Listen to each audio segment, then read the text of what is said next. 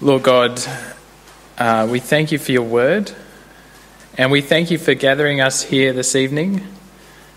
We thank you too for those listening online, and we just ask that you would be at work now, that you would remove distractions, that as I speak, your Spirit would be at work, and you would be at work, calling your little ones back home. And we ask all of this in Jesus' name. Amen.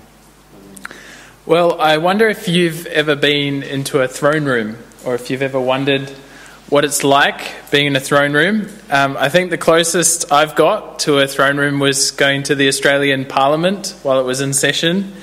They were reading a bill on increasing medical students' places, and I happened to be on a council of medical students at the time, so we visited Canberra. And I managed to get Kevin Rudd to wave back at me when I waved at him. So if you're not sure who Kevin Rudd is, he was the Prime Minister at the time. But you can hardly call the Australian or the New Zealand Parliament a throne room, right? I mean, it's more like a primary school classroom half the time, especially during question time. Maybe the Oval Office is a bit closer to a throne room.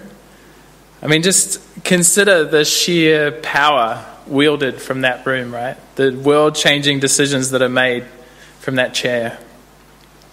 But no throne room on earth can come close to the throne room of God, right?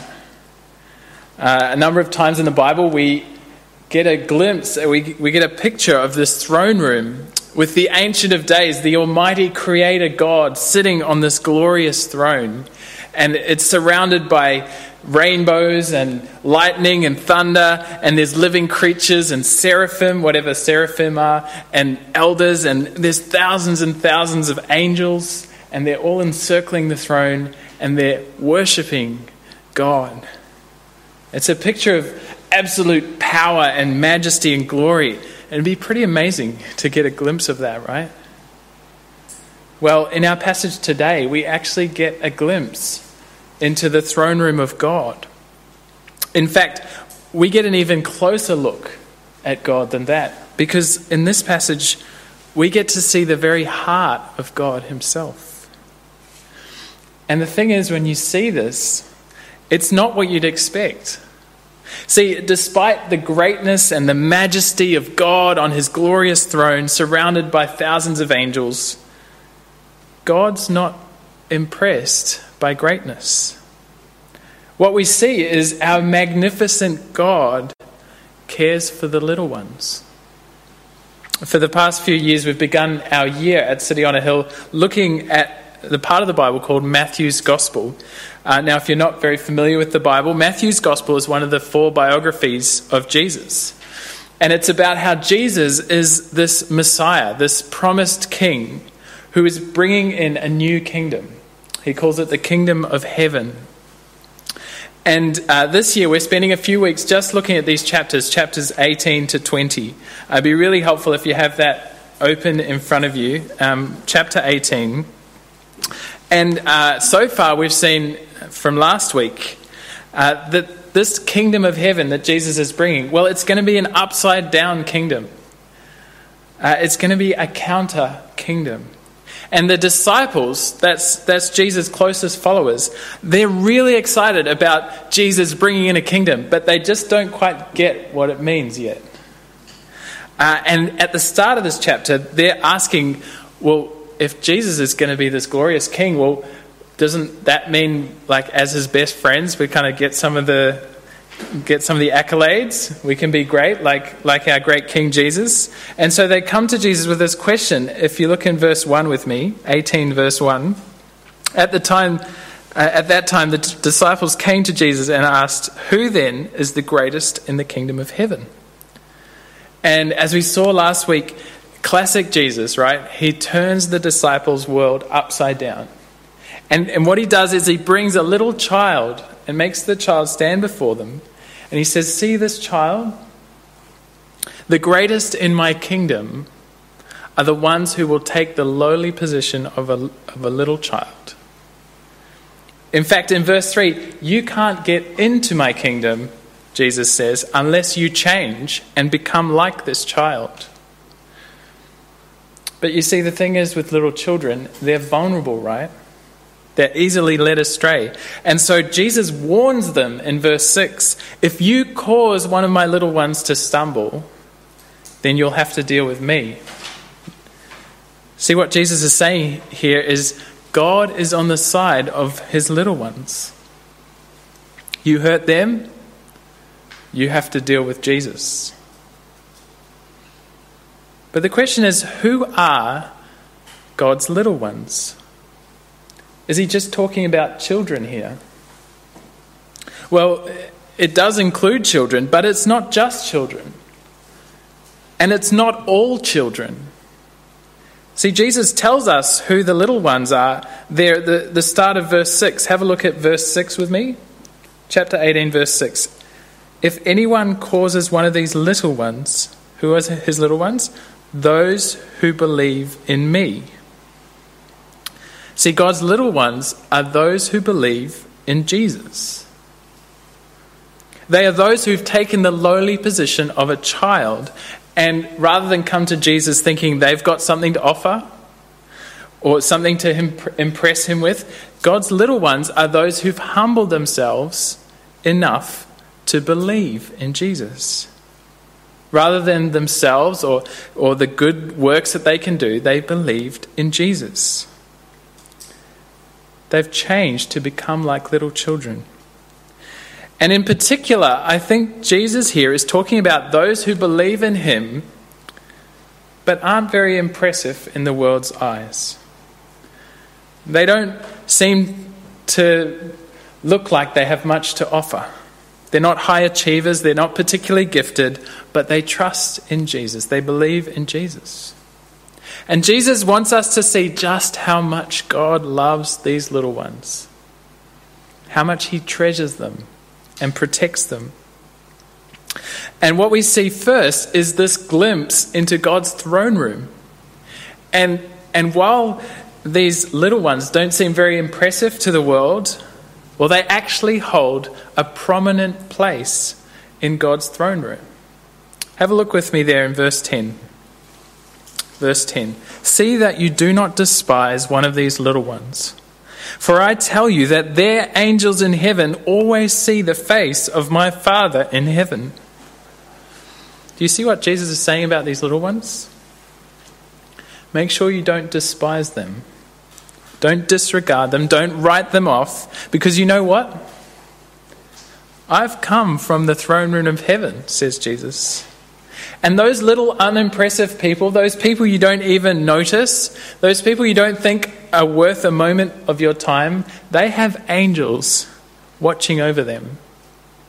And not just any angels. These are the angels that are closest to the throne.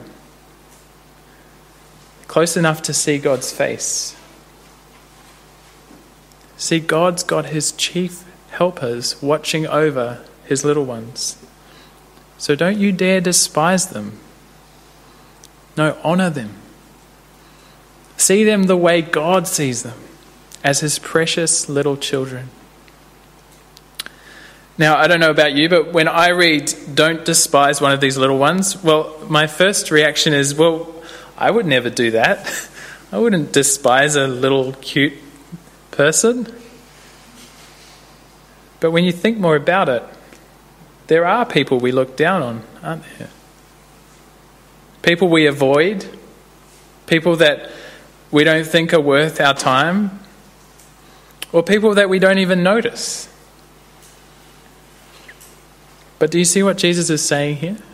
They may not look like much, but if they believe in me, they're one of my little ones. Those quiet and unimpressive but faithful people, they matter very much to God because they're all his precious children. His precious children that he will protect at all costs, even when they wander. Which brings us to this little parable about a lost sheep. And what we see in this parable is that each one of God's little ones is precious to him. Have a look there from verse 12. Verse 12, what do you think? If a man owns 100 sheep and one of them wanders away, will he not leave the 99 on the hills and go to look for the one that wandered off. And if he finds it, truly I tell you, he is happier about that one sheep than about the 99 that did not wander off. In the same way, your Father in heaven is not willing that any of these little ones should perish. Do you see how precious each of his little ones is to God? If even one of them has wandered off, he will leave all the others, all 99 of them, and he'll go in search of that one. And he'll search for that little sheep until he finds it. He won't let it perish out on its own, because every one of his little ones is precious to God. And you just see just how precious they are in the reaction he has when he finds it, right? Verse 13, he's happier about that one sheep than about the 99 that didn't wander off. He's not begrudging the fact that this sheep wandered off. He's not giving it a lecture on the importance of staying with the flock. He's not grumpy about the inconvenience of having to go search for it again. He's just overjoyed to have his little sheep back again. See, even more intimate than the throne room of God, here we see the very heart of God. And God's heart is not willing that any of his little ones would perish. He seeks out the little ones who are wandering. He seeks them until he finds them. And when he does, he rejoices. Do you see how much God values his little ones? And it's not because of how impressive they are, right? They're his little ones. Think about sheep for a moment. I'm not sure if you've spent much time with sheep. I had a pet goat growing up. I'm not sure if that qualifies. I feel like goats have a bit more character than sheep. Willie, my goat, he had a lot of character. He used to have wrestles with us boys. But sheep really aren't that impressive, are they? I mean, correct me if I'm wrong if you're a sheep farmer and you think they're amazing. But they don't seem particularly intelligent. They're not particularly graceful or agile. They're not very fast or strong. They're not particularly well adapted for survival. I mean, they need shepherds to look after them, right? To protect them from predators.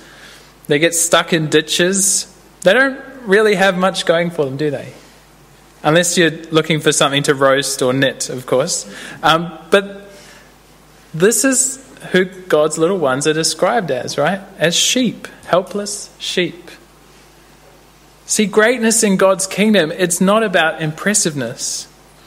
It's about taking the lowly position of a child or a little lost lamb, which is so different from what our world values, isn't it? See, our world values people based on how impressive they are, what they have to offer. And there's just so much pressure to perform, isn't there? Do you feel that pressure? Do you feel the pressure to pursue a challenging career? And then when you get there, to manage that high-stress position with all this zen and healthy boundaries and reach your full potential and just be that person who has it all together.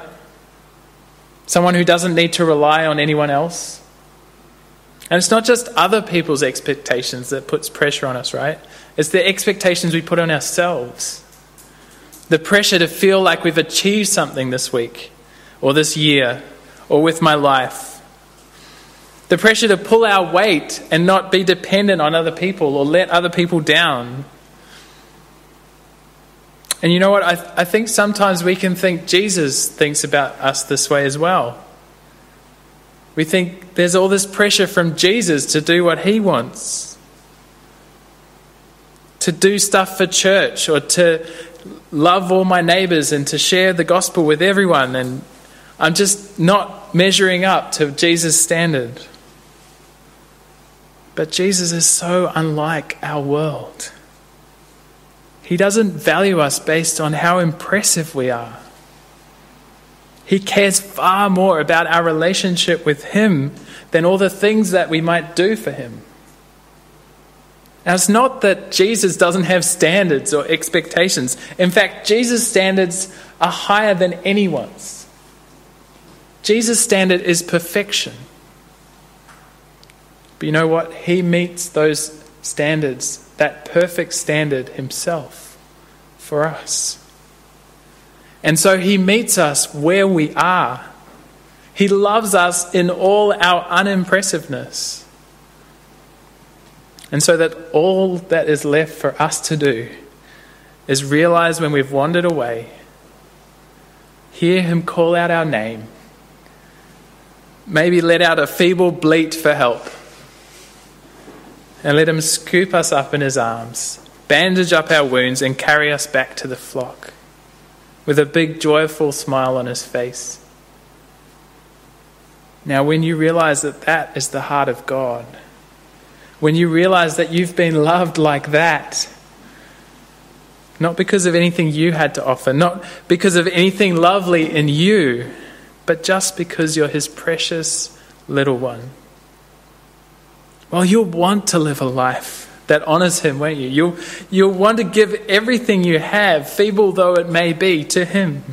Not to try and impress him, not to look great in his eyes. You couldn't look greater than you already do. You're his precious child. See, God doesn't want our impressiveness. He just wants us to come to him with that childlike faith, that dependence, that devotion, that trust. So how should we respond to this great love that God has for his little ones? Well, it depends where you're at, right? Maybe you're listening here tonight and you're not yet one of God's little ones. You don't yet believe in Jesus. Well, if that's you, can I urge you to become a little one of God? Stop trying to do it alone, thinking you can save yourself, or thinking that something other than God will save you, or thinking you don't need saving. Take the lowly position of a child. Humble yourself before Jesus. Depend on him. There is no greater love to discover in this life. There is no greater purpose you could find. There is no greater significance that you could have than living as a child of God. And there's no greater future for you to enter.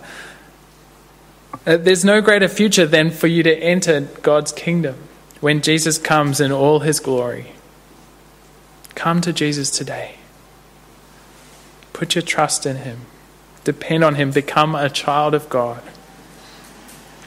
But maybe you're here today and you are a little one. You do trust in Jesus, but you've been wandering. Well, if that's you, I want you to know that I prayed for you to come to church today or to listen online. I'm so glad that God has brought you here because I believe that he's searching for you, that he wanted you to hear this message tonight. He wants you to know that he knows you've wandered and he knows why. He knows your struggles, your pain, your doubts. He knows your lostness. And he's seeking you out. He doesn't want you to perish. He wants to take you up in his arms and carry you back to the flock. So come back to Jesus today. Stop wandering and come back. You don't need to have it all together. He loves you as you are. See, here at City on a Hill, we're not looking for impressive people. We're looking for lost and wandering sheep who will come back into the flock of other unimpressive little ones. See, we all know we need help. We all are just looking to Jesus and depending on him, not on ourselves. That's what we're trying to do. Which means there's also a word here for you if you don't feel like you have much to offer.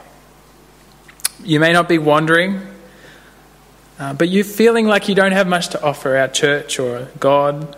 You're not that gifted. You don't feel like you'd be missed if you never showed up. Well, if that's you, know that you are so, so precious. You are one of God's precious little ones. And so stop thinking that we don't need you. Just by being here on a Sunday evening, you are a great encouragement to us. Just by showing up to community group whenever you can, just by being there, you're encouraging that group to keep following Jesus. If all you can manage is to turn up and listen, that's still an encouragement. You still have that to offer because you are so precious. But don't be afraid to speak either. You don't have to impress people with your godly wisdom or your sinlessness or your Bible knowledge. Just be yourself. None of us have it all together. Some of us are just better at looking like we do. We're all dependent little children. See, God cares far more about your faithfulness than he does about your giftedness. And so if you're here today and you feel like you do have something to offer, if you think you actually are a bit gifted or impressive, or if you think you need to puff yourself up by telling yourself how lucky people are to have you around, well, I wonder if you actually need to realize the same thing. That you need to realize how precious you are. Not because of what you do. Not because of the impressive things you do or the amazing gifts you have. You're valuable because you're one of God's little ones. See, it's all about faithfulness. Your dependence on him. You're trusting your life to him. You're valuing of him above all things. That's what God cares about, more than your giftedness or the things you do to contribute to church or how much evangelism or Bible reading you do in your spare time. I wrestle with this concept all the time. I put myself under so much pressure to do, to not let people down, to not let myself down, to not let God down. But when I come to God feeling overwhelmed in those desperate times, wondering if I should be doing this, wondering if I'm gifted enough to be doing ministry, the thing he keeps saying to me at that time and time again, he says, Andy, I really don't mind what you do. What I really care about is that you do it for me. That you do it faithfully, trusting in me, doing it because you value me. See, if we get how precious God's little ones are to God, well, it means we'll value everyone, right? It means we'll despise no one, including ourselves. And it means we'll especially cherish God's little ones. So if you're an ambitious person, if you're one of those driven A-type personalities, let me say that's great. I'm one of those people too. I have big dreams. I had more dreams 10 years ago, which, I'm still holding on to some of them. But if you're ambitious and you want to use all the gifts that God's given you to make a positive impact on the world for Jesus' sake, can I say go for it? But make your first ambition to become like one of God's little ones. To take the lowly position of a child. Let's aspire to be faithful, first and foremost, so that in all we do it in humble dependence and trust in Jesus. And let's be like our Heavenly Father in our care for every single one of those little ones. Let's reach out to those who are wandering so that none of his little ones will perish. And as a church, let's not focus on how impressive people are or what people can contribute. Let's cherish the little ones. Because the kingdom of God isn't about impressiveness. It belongs to his little ones. How about we pray and ask God to help us to care for his little ones and seek the honor of being called one of them. Let's pray together. Father God, we thank you for your upside down kingdom, that in your majesty and glory and power, you care for the little ones. so much that you would seek them out, so much that you would die for them at the cost of your Son. Lord, we pray for those who do not yet know you. Please, may they come to you today. Have mercy on them. Help them to deny themselves, to stop trying to make it on their own, and to come to Jesus and believe in him. And we pray for those who have wandered, Lord, even those in this room or listening online. Lord, would you seek them out and bring them home? We pray for those that you know, Lord, that are close to our hearts, that used to walk with you but have wandered. Lord, may this not be the way they remain. May you seek them out. And please guide us, Lord. Help us to know what to say to them and when to say it. Help us to do those little things that might draw them back to the flock. And Lord, help us to value people not based on how impressive they are or what they can contribute, but on how you value them. That they're your precious children, not because they have it all together, but because they are a child of God. We pray that we would be a church like that, that cherishes your little ones. We pray in Jesus' name. Amen.